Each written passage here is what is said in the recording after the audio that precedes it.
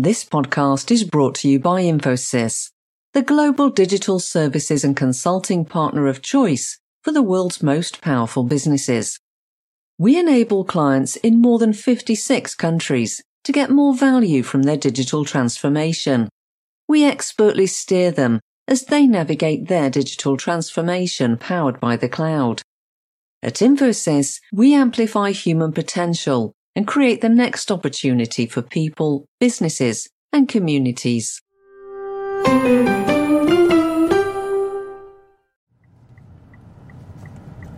Yossi Yovel is a scientist in Israel. He studies bat communication. And just one more comment. The cave itself, it's safe, there's no problem, but there are a lot of cockroaches, you'll see. It's not... So don't panic. Okay. He took our producer Persis Love to a bat cave outside Tel Aviv. Very humid, you will feel it, smelly probably. So be prepared. Not for people with a weak heart. Okay, this is the real test of my personality then. Exactly. Yeah. We drove to the cave where he catches these bats that he uses in experiments. We park up in the suburbs of Tel Aviv and clamber down this steep slope, which is covered in all this, it's like tall, dry grass that goes over my head. We come out in this little clearing by the entrance of the cave. And we're right by the highway, so there's cars whooshing past. We dump our stuff, and Yossi has brought this big net with him, so he picks up the net. And the two of us head inside. It was kind of like stepping into this big, hot, smelly breath. And there's this big loose pile of dirt, which I think was mainly made up of bat poo, crawling with cockroaches. I was kind of scrambling around in the dark, trying not to fall over while I was recording. And Yossi was right at the back of the cave with his head torch on. And he was scraping his net against the rocks at the top, which was completely covered in bats. And because we've run in and disturbed them, they've all started flying out overhead. I can feel like wings flapping really, really close to me. My arms are getting pooed on, there's mosquitoes, and there's just this noise.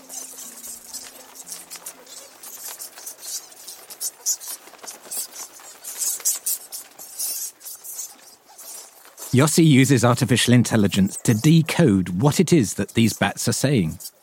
The bats he catches here, he takes back to the university to study. So for what is actually very high-tech research, this feels like a very low-tech way of catching the bats.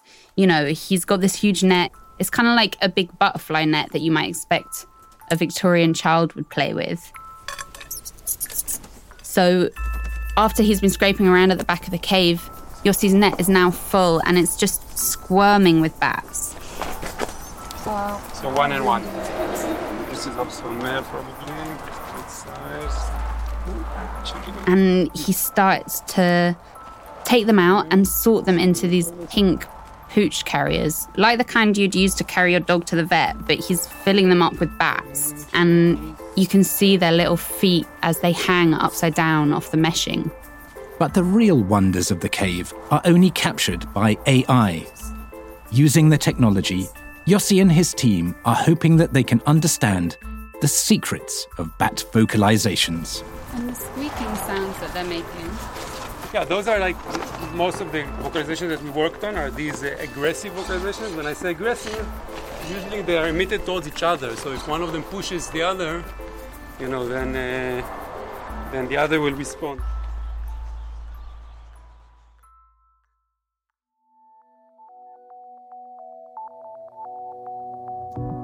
Welcome to Tectonic, the technology podcast from the Financial Times. I'm John Thornhill, the FT's innovation editor. In the last episode, we asked if artificial intelligence will enable us to translate animal communication, even to speak to animals. We know from history that once a technology has been set in motion, it tends to run out of control.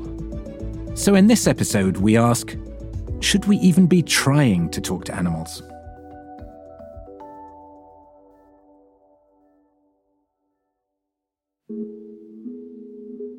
We'll come back to the bat shortly. But first, remember Asa Raskin from the previous episode? He's the founder of Earth Species Project.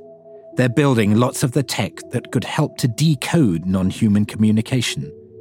He's the one who says transformers, the tech behind ChatGPT, really hold the key to understanding how animals talk. Well, at a recent presentation Asa gave, there was a moment that really struck me. He was talking about a day he spent on a boat tracking humpback whales.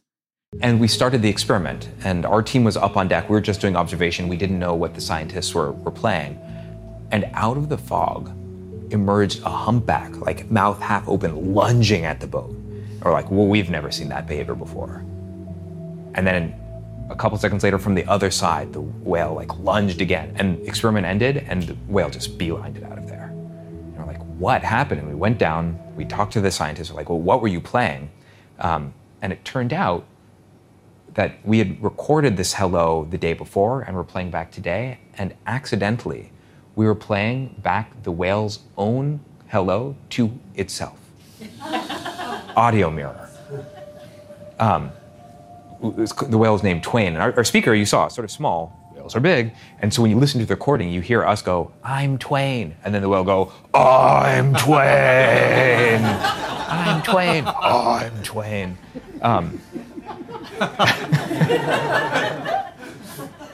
Could you imagine how trippy that must be? Like how psychedelic to like have been living for 38 years, swimming through like dark seas and then suddenly encounter yourself? It was a funny story, but the reason Asa told that story is that it speaks to some of the ethical issues going on here. There's an inherent power imbalance to this situation, to humans trying to bridge the communication gap between our species and the non-human world. The thing is, we can't truly know the consequences of what it means to play back a whale's own voice to itself. Well, when I sat down with Asa in our London studio, I wanted to know if it was something he thought about too. Humans have been passing down culture vocally for 100,000 years, maybe 300,000 years. Whales and dolphins have been passing down culture vocally for 34 million years. He had a very clear example of what human interference in whale communication could do. We have to be very careful because, for instance, humpback whales, their song goes viral. So, for whatever reason, songs sung off the coast of Australia, Australian humpbacks are like the K-pop singers, they will be picked up by much of the world population. There's a channel in the ocean called the SOFAR channel, acts sort of like a fiber optic cable, and whales will go down there and use it to sing halfway across an ocean basin, and that's part of the reason why like the songs can be picked up and moved across the ocean in a season or two. So if we're not careful, we may create like a viral meme that infects a 34 million year old culture. We probably shouldn't do that. But the fact is, we've already opened the door on communicating with animals. As that communication gets more sophisticated with the help of AI, where might it lead? Well, it's not all bad news.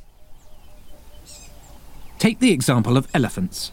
As humans encroach further into their natural habitat, elephants are increasingly found wandering into smallholder farms in search of food. Often, to save their crops from being trashed, farmers shoot the elephants when they approach. But then a scientist called Lucy King found a harmless way of repelling elephants, using their own language. You see, elephants are afraid of bees, and even have a specific warning call for bees.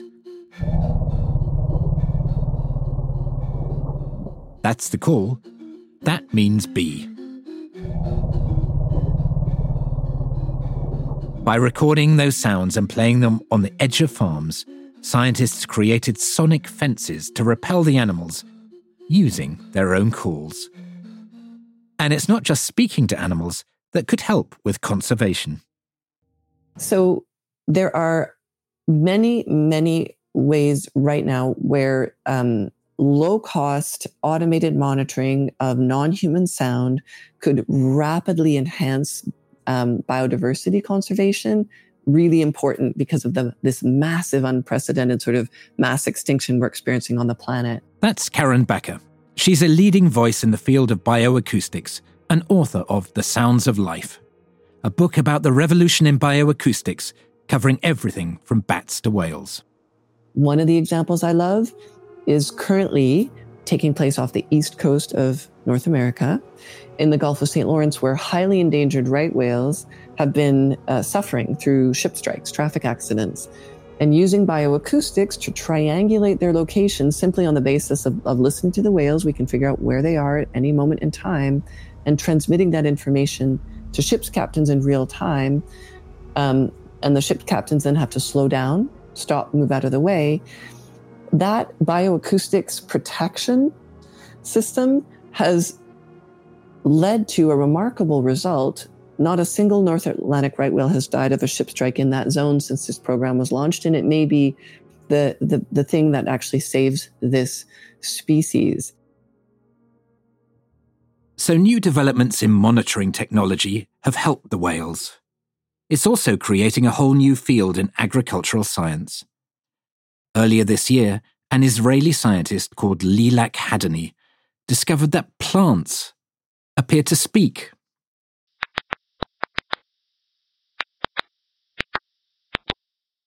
That's a tomato plant signaling it's not got enough water. Turns out, plants make sounds we can't hear, but machines can. That's what a grapevine sounds like as it's being cut. The Israeli scientist ran those sounds through an AI program, which confirmed that, yes, the plants are making noises, but also that these sounds are communicating something. How do they know? Well, tomato plants make different sounds depending on their condition. A diseased plant sounds different from one that doesn't have enough water. Think of the benefits, the potential for cutting down on insecticide use, for keeping fields of crops healthy. Still, as Karen Becker told me, it doesn't take a great leap of imagination to imagine how, say, humans using AI to speak elephant might lead to a very different sort of outcome. Precision hunting or poaching, which would accelerate biodiversity loss, particularly of endangered species.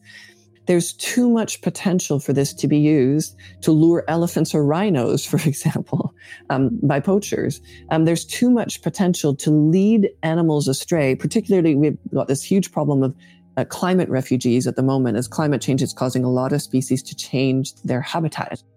In other words, the question is, can we trust ourselves to speak to animals?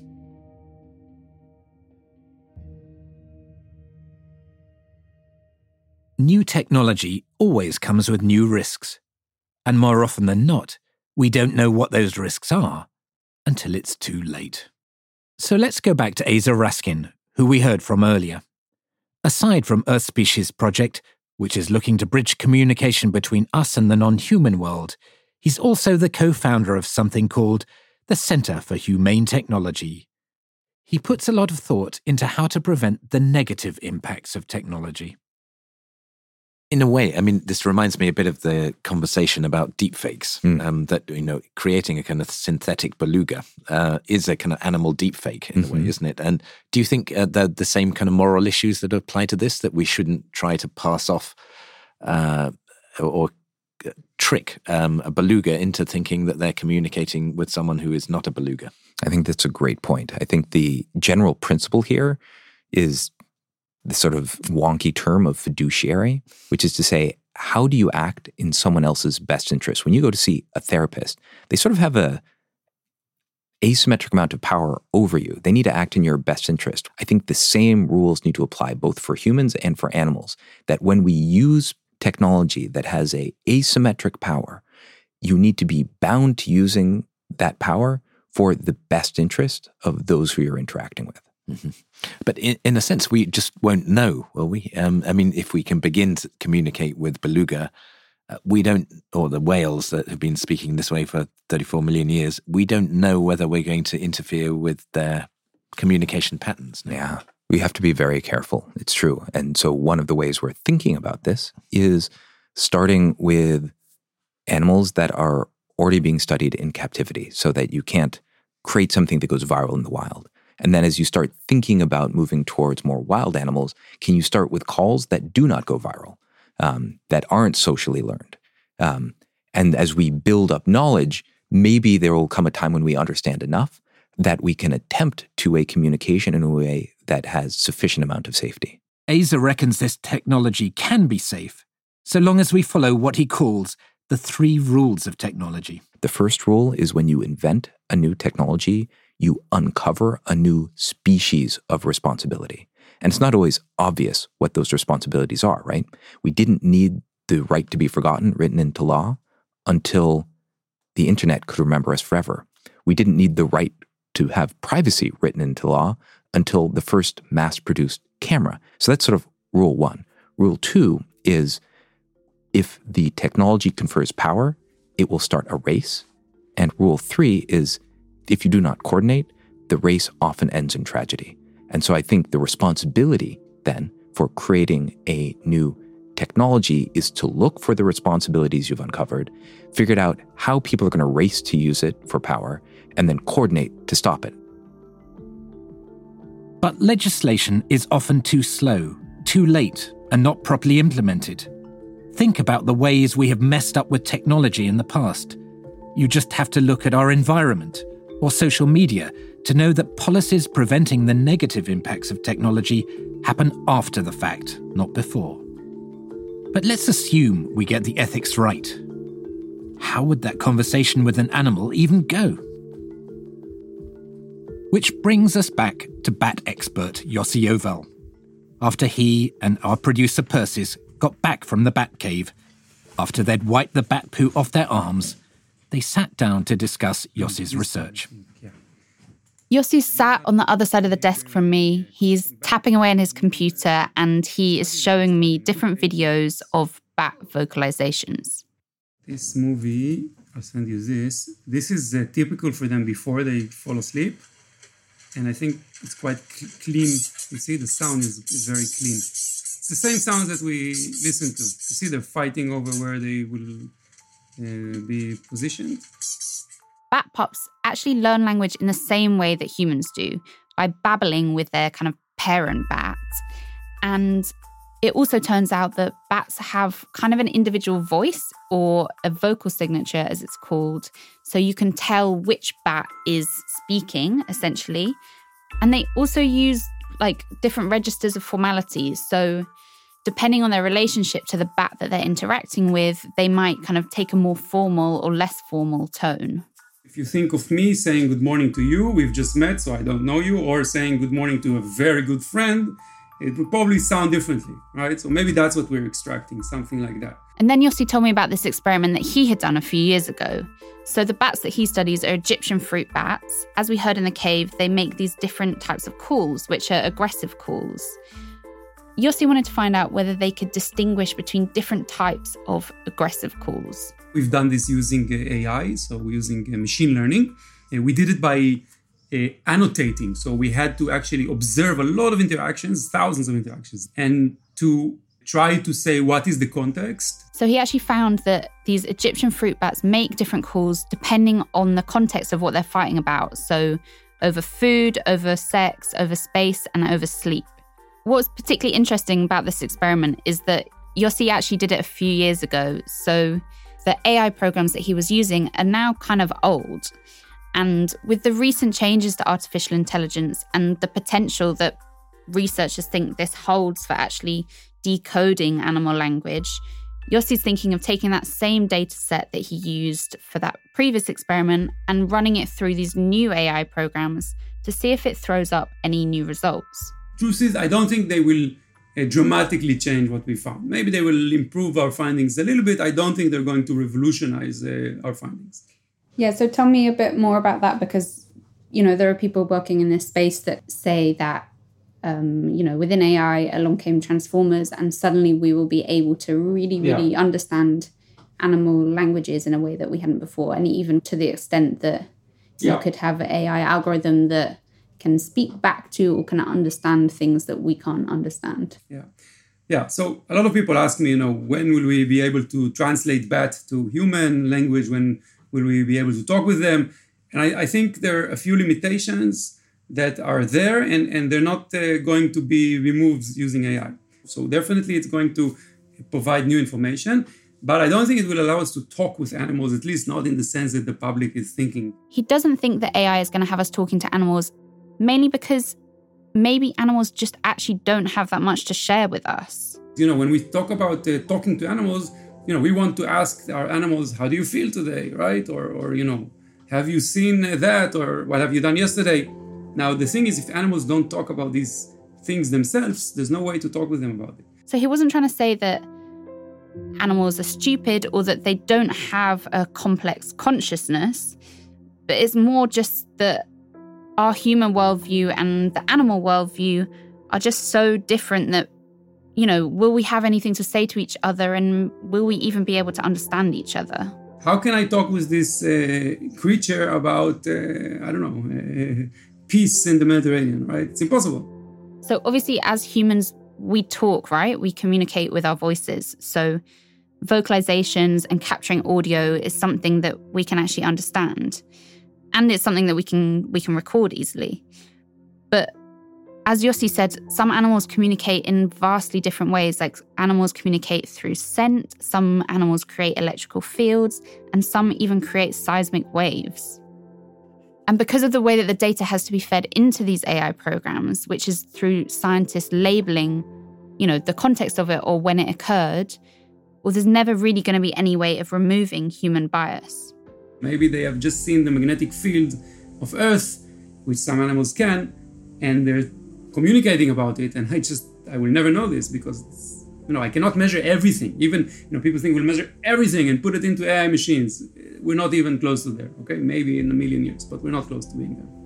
Basically, what I'm getting from what you're saying is, even though AI will take us on, furthers dramatically what we are able to understand, ultimately still its limitations are the limitations of us and our ability to perceive what the animals might perceive. Yeah, I agree.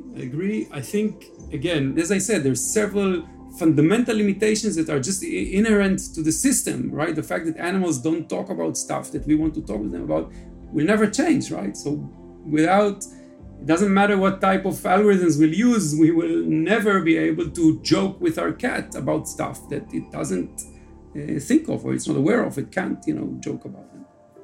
And why do you think we should try and understand animal communication? I'm a basic scientist, I do basic research, and we never ask the why question. We do it because we're interested, because we're curious about the world, we want to understand the world, and later on, it might be very beneficial for us. For centuries, philosophers have debated what it would be like to inhabit other minds. Thomas Nagel speculated about what it would be like to be a bat. Ludwig Wittgenstein famously wondered whether we could understand a lion, even if we could talk to one. Is human experience unique? Do we share similar thoughts with other species? How might speaking to other animals change how we think about our own place in the world?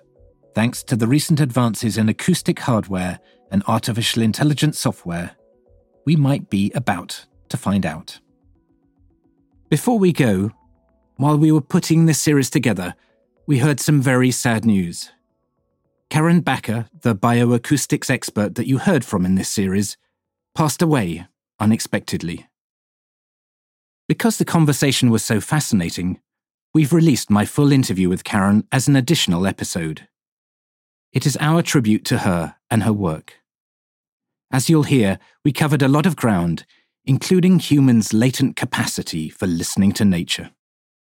Indigenous knowledge reveals that human listening capacities can be cultivated to be far more sensitive than we experience in Western societies. And as Indigenous communities show us, there are other forms of deep listening that are also very powerful forms of revealing the hidden sounds of nature.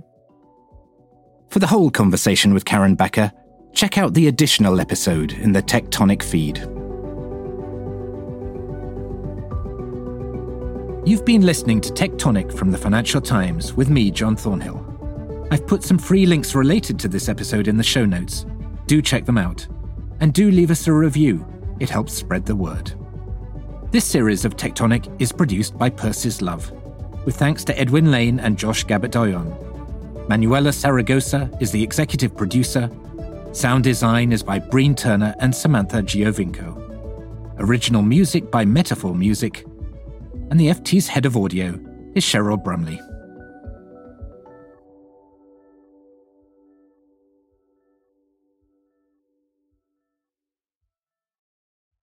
This podcast is brought to you by Infosys, the global digital services and consulting partner of choice for the world's most powerful businesses.